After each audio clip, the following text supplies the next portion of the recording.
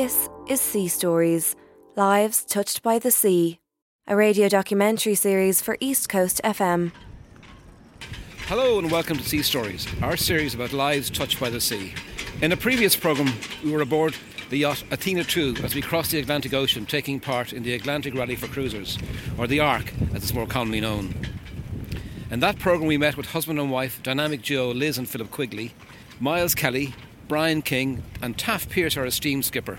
Today we're here at the National Yacht Club in Dún Laoghaire on a very blustery and sunny morning, sitting on a balcony overlooking the harbour, and beyond that looking at some ships out in the Irish Sea. But that's not going to put off this hardy crew sitting next to me here on the balcony. Today we're meeting up again 1 year on with Liz and Philip Quigley and Brayman Miles Kelly, who was on the Athena 2 on that voyage. We're going to talk about the experience and how it's changed us as individuals or as sailors. First, however, here's a reminder of our skipper Taff Pierce and his thoughts on the ARC. The idea is, and especially when we're trade wind sailing like this, the idea is to get us there safely with the least damage to the vessel or the crew. Minimal, right? And at the end of it, for everyone to put their arms around one another and say, yes, that was a good experience. That was a life-changing experience. I've taken probably hundreds of people across the Atlantic and other oceans sailing, and every time I say it, and I said it to you, I think at the beginning, I said, whatever else it is, it will be a life-changing experience. Your life will never be quite the same after you've done an Atlantic crossing. And regardless of what people say, and they often say everyone's doing it these days, I often say, name me a couple of people that you know that have done it, and they rarely can. OK, that was skipper Taff Pierce, who's out in the Azores as we speak. Liz, was the experience life-changing for you? Yes, I would say definitely it was life-changing. On our previous ARC, when we came back, sailing-wise, our life changed considerably. This time it was more personal change. I learned to deal with things that I hadn't had to deal with before. I took up yoga not long before we went on the ARC, and I think this really did help me out. Not physically, I didn't manage to do any of the physical exercises, but definitely mentally I was in a different zone completely. Miles, was the experience life-changing for you? Yes, I'd have to say it probably was, but whether I've changed my life since then, I haven't really. But I think what I have found is that I've become very unsettled now. I'm sort of all the time, even though I sail a lot during the year around Dublin Bay, but I'm still sort of looking way off into the horizon. I find myself in my head, wanting to be out there, out on the oceans again. I've found it very difficult to get back into dry land, if you like. So yes, it has been. How I'm going to deal with it, I've no idea. Philip, for you, was the experience life-changing? I mean, life-changing sounds very dramatic when you put it like that. I certainly, when you do something like the ARC, it's such a huge adventure in itself. When you come back from it, you wonder, does ordinary life, like what's in your life on a day-to-day basis that can match that? So now, I suppose, from a sailing point of view, as we were talking before, I think we went from one extreme to the other, from sailing around Dublin Bay in a relatively small dinghy-sized boat to suddenly doing an ocean crossing. And since then, we've done a little bit more up and down the coast in Ireland. But we now have to ask ourselves, can we move that on to another level? So they're the sort of questions that arise, because there was a huge enjoyment in doing the ARC, but I mean, we're not going to be round the world sailors. I can't imagine we're going to be doing that, but can we do something that is less than that maybe, but more challenging than what we're doing at the moment? Many people go on an adventure like the ARC or like on the Camino Way, and on that they maybe make some resolutions or some life-affirming revelations. How about you? What did it feel like for that? I didn't offhand come back and say, I'm definitely going to do this, or I'm definitely not going to do that. I've always wanted to be out there in the sea, and this just makes it, like Miles was saying, it makes it worse. You just want to be out there even more. But whether, sail up and sail, I don't know. It's a lot of people's dreams, but I don't know for how many people it's a reality. Miles, you mentioned about readjusting to coming back ashore from a voyage like that, and actually you've done it twice now, so you have a good understanding of it. How's that been?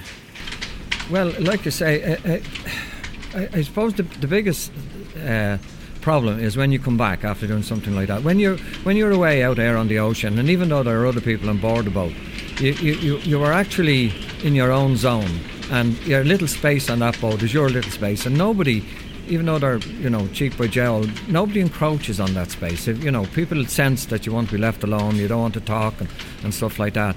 When you come back to land, everybody wants a piece of you, and as I do, I have a sort of quite a big family of for children, and I've got 8 grandchildren, and there's a constant pull, not just on me, on my wife as well, of course, but sometimes that can get difficult, especially when you have such a love for the open sea, so that can be problematic, if you like.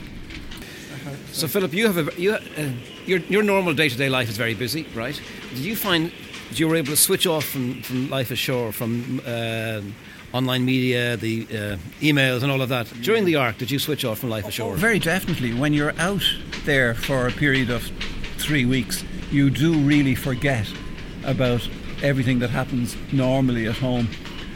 And even now, I mean, we sail most weekends out of Dún Laoghaire, and we often remark that when we're out there, whether we're just out on a Saturday or a Sunday for 4 or 5 hours, once you're out there on the sea, it might only be in Dublin Bay, you forget all about work, you forget about the house, you forget about the chores that need to be done. You are in that zone for those few hours. So I suppose what the Ark, thinking back on the Ark a year ago, I mean, we were in that state of mind, not for hours, but for days and weeks, in fact. And okay, it wears off when you come back, but you still remember what it was like to be in that different environment. And Liz, did it change your sense of time, really? Well, when you're out on the boat, there's no such thing as time. You're just there, you're enjoying life, you're enjoying your surroundings, you're dealing with whatever happens. The minute you relax, something happens and you have to hove to or pull in a rope or do something the minute you relax things. But time, no, definitely not. We go out and it could be getting dark before we realise, oh, we better go home now, or the dog needs to be fed or something like that. But no, you're never watching the clock. Once you're out, you're gone, and that's it until you get back. Miles, this was your second Ark. Was there a difference between the first one and the second one for you? Yes, there was a definite difference. The first time it was completely, absolutely brand new, huge adventure. I'd never, ever done anything like it in my whole life.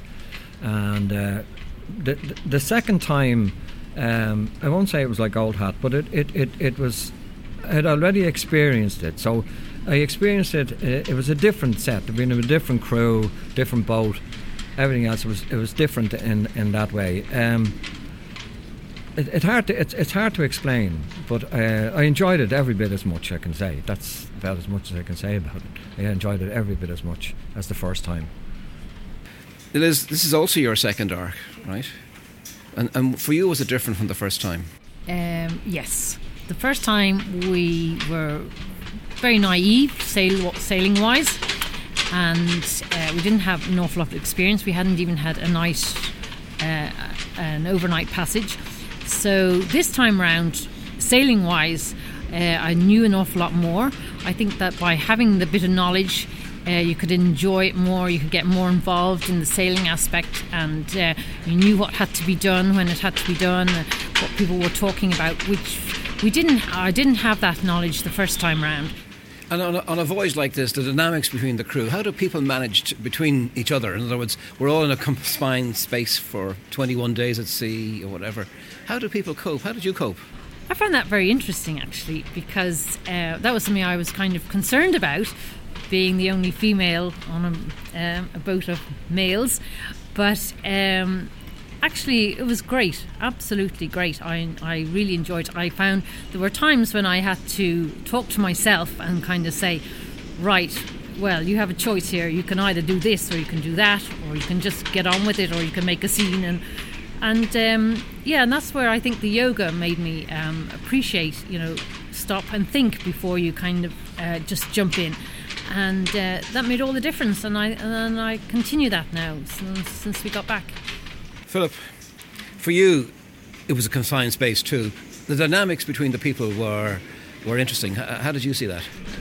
Well, I mean, it may sound like I'm just saying this because you've asked it, but we did get on particularly well, all of us on board.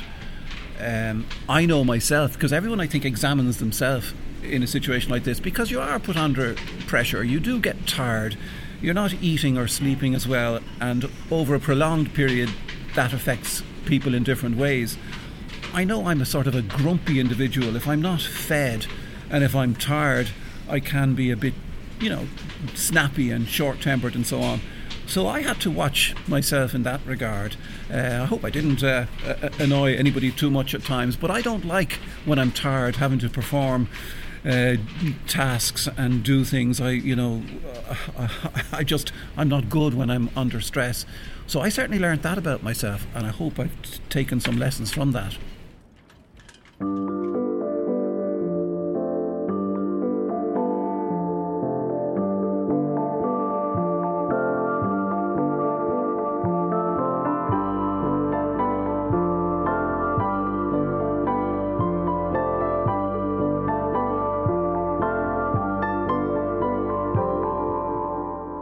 This is Sea Stories, lives touched by the sea. You're listening to Sea Stories, lives touched by the sea. And we're here in the National Yacht Club in the balcony, meeting again 1 year on with the people who did the Ark, the transatlantic voyage we reported on last week. Miles, a lot of people wonder about the daily routine. Somebody asked me, what do you do at night when we keep sailing, right? So what's it like? What's the daily routine like on a trip like this? You would think that it might be the same, but it's actually not, because you've got 6 people on board as we had. Every day everybody wakes up in a different mood, and everybody's got a different just attitude to the day, and that causes a reaction amongst the other crew. And it could be a good reaction, it can be a bad reaction, but in the main it's a good reaction. But that in a way determines how the day is going to be for you in a way. Sometimes the crew would be very quiet, people would retire to their space, they would be reading, doing whatever it is they do in their own space and time. And then the crew would come together, and there would be music and song, and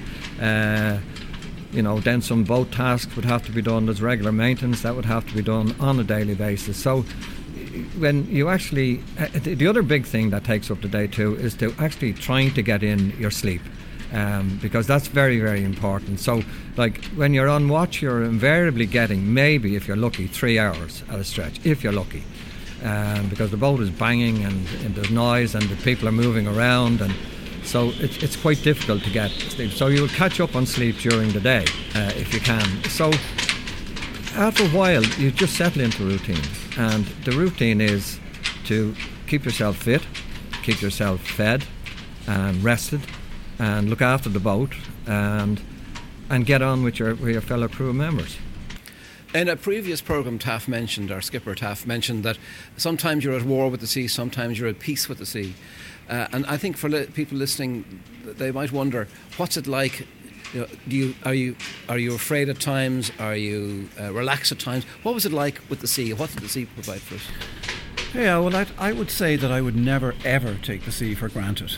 And I can be worried out sailing in Dublin Bay. So people wonder then, well, how the heck are you going to feel if you're heading across 3,000 miles of sea and there's no help if something goes wrong? So yes, I would always be aware and conscious of the state of the sea, and I'm a bit obsessed by numbers, and I'd want to know what is the wind strength, what's it forecast to be, how is the boat performing, how rough is the sea. I remember, because Taff is a very experienced skipper, when it was particularly rough on one occasion, and when it's like that, people can't sleep, so we're all sitting around in the cockpit being bounced up and down, and I looked across the sea in all directions, 360 degrees, realising that there is nothing out there if something goes wrong. And just for an instant I said to Taff, I think was reading a book, I said, do you mind me asking Taff, do you think this is rough? Because I thought it was rough. And he lifted his head from the book, glanced around and said no, and went back to reading the book. And suddenly that was great, because if he's relaxed, and he's been across the ocean I don't know how many times, if he's relaxed, then that made me relaxed. And how did the boat perform?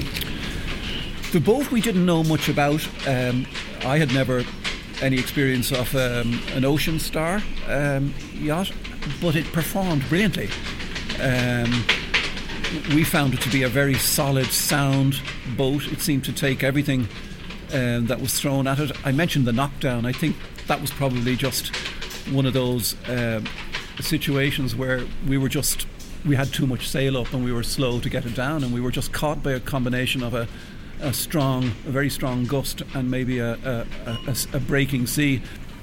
Okay, as the only woman on board, did you find that you were almost put into certain roles by default? How did you deal with a crew of 5 men as the only woman on board? No, I don't feel I was put under pressure to do anything that I didn't really want to do. There were loads of different tasks that had to be done, and there were a lot of things that I didn't know technically about with the engine and mind you, I did learn a lot of things that, maybe I wouldn't have the strength to do with some of the sail changes and things like that. So I concentrated on doing things that I felt I could do, because we were all working as a team, and some of that meant galley work, more than I probably do at home, but it was a learning curve for me as well. So I was glad of the experience and the challenge. And we all worked together as a team, and if somebody wasn't capable of doing something or able to do something or had difficulty with something, somebody always helped them out. And I got loads of help in the galley as well. So we all mucked in and we did things. Everyone had a go at everything really, and so it was good. You're listening to Sea Stories, Lives Touched by the Sea, a radio documentary series for East Coast FM. Miles, as we came to the end, as Rodney Bay appeared on the horizon, or as St. Lucia appeared on the horizon, right? What were your thoughts? Basically, oh damn, it's over. I didn't want to come in. I think I would have been glad to stay out there for, as I said before, another 3 weeks. Because losing that zen-like state that you achieve on this type of voyage, it's very hard to give it all, knowing what's on land. And okay, there was a bit of party time on St. Lucia, but it doesn't make up for what you're giving up, which is basically that sense of peace and tranquility. And so, I was sorry it was over. I was sorry it finished, Liz, today it's windy in Dublin Bay, right? And the last 3 days or 4 days of our voyage, it was very windy as we tore into St. Lucia. As we flew in at high speed towards St. Lucia, what were your thoughts as the island rose from the sea ahead of us? Oh, well, I'm never happy to see land. I'm only happy if I'm sailing past it, not sailing into it. So the only thing was that our daughter was meeting us there. She had come from Australia and she was on the shore waiting for us with her boyfriend when we were sailing into Rodney Bay. And so that was the only thing that made it kind of right. Okay, I'm happy to go in now because I'm going to see her, which we hadn't seen her for quite a while. But apart from that, no, I'd have been happy to sail on past St. Lucia. As a husband and wife team, the crew, there were 6 of us on the crew, but you were the dynamic duo, right? How was the experience for you going as a couple? Well, you see, you are in a different environment, so as a couple, obviously, we were now on a boat for 3 weeks with 4 other guys, so that's a different environment for us as well. We would be behaving, I suppose, slightly different than we would be if we were at home. So yeah, there was going to be a change, but I knew as we came into St. Lucia that Liz would be disappointed that the voyage was over. If I'm honest, for myself, I would say there was an element of relief that we had successfully crossed the Atlantic again. And that goes back to what I was saying earlier about always having a little fear in the back of my mind that things do go wrong and can go wrong. And most boats have equipment failures. We had problems on our boat, none of them too serious. So I would have to admit that, yeah, there was probably a sense of relief. And I think there's the most fantastic feeling on any voyage is the sense of arrival. In spite of what Miles and Liz have just said, the sense of achievement, the feeling that you're going to be in port soon and you're going to be safe and you're going to be celebrating and you have great memories to fall back on. To me, that was the feeling as we approached St. Lucia. Plus the fact that there's a sense of tiredness as well. I think you become increasingly more tired as the weeks pass, and you only really recover after you've been ashore for a period of time and you're sleeping and maybe eating more regularly and so on. What would you say to somebody who was thinking of going on a voyage like this, or on a walk like the Camino, or some major project that was, outside of their normal daily life? What would you say to a person like that? I'd say anything like that stretches you. You don't know what impact it's going to have on you until you do it, until you try it. But I think most people who undertake adventures of that nature, they all are left afterwards with a great sense of achievement, with a sense of, if you don't do something like that, then life becomes very mundane, and there's a lack of excitement in your life. So I think you have to push yourself. You have to try new things. Miles, what would you say to somebody who was contemplating a project like the Ark or like going the Camino Way? What would you say to a friend who was thinking of doing that? Just do it. Don't even think about it anymore. If it's come into your head, and you don't do it, you will die regretting it. That's absolutely the way it is. So if in any way you can afford to do it, or if you have to borrow money to do it, just do it. It's as simple as that. And I say that to anybody. So, from a windswept O'Neary Harbour, thanks to my guests today, Philip and Liz Quigley and Miles Kelly, and to our sound recorders Craig Lawless and producer Pat Hannon. Maybe you'll do the Ark or the Camino Way, or something that'll surprise yourself, or even find yourself. I'm John Murphy. Join me next time on Sea Stories, Lives Touched by the Sea. Next time on Sea Stories. So what persuaded you to come here and decided? Well, I moved to Dublin. I was fishing with my brothers, fishing salmon. I remember coming in from fishing one day, and this was about 1978. I got a phone call from a good friend of mine, Tom Cusack, who said that a company in Dublin were looking for, I was a carpenter, spent my time in Lisdoonvarna. We're looking for a carpenter in Dublin, so I came up, started working with Irish Inco. That was about 1979.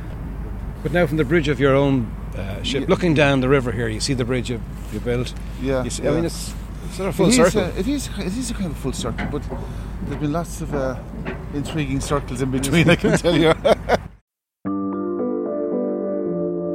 Sea Stories is a 21st century Vox production for East Coast FM, and the programme was produced by Pat Hannon. Find out more information about Sea Stories. Visit our website, seastories.ie, or go to facebook.com/Sea Stories Ireland. Or follow us on Twitter @SeaStoriesIRL.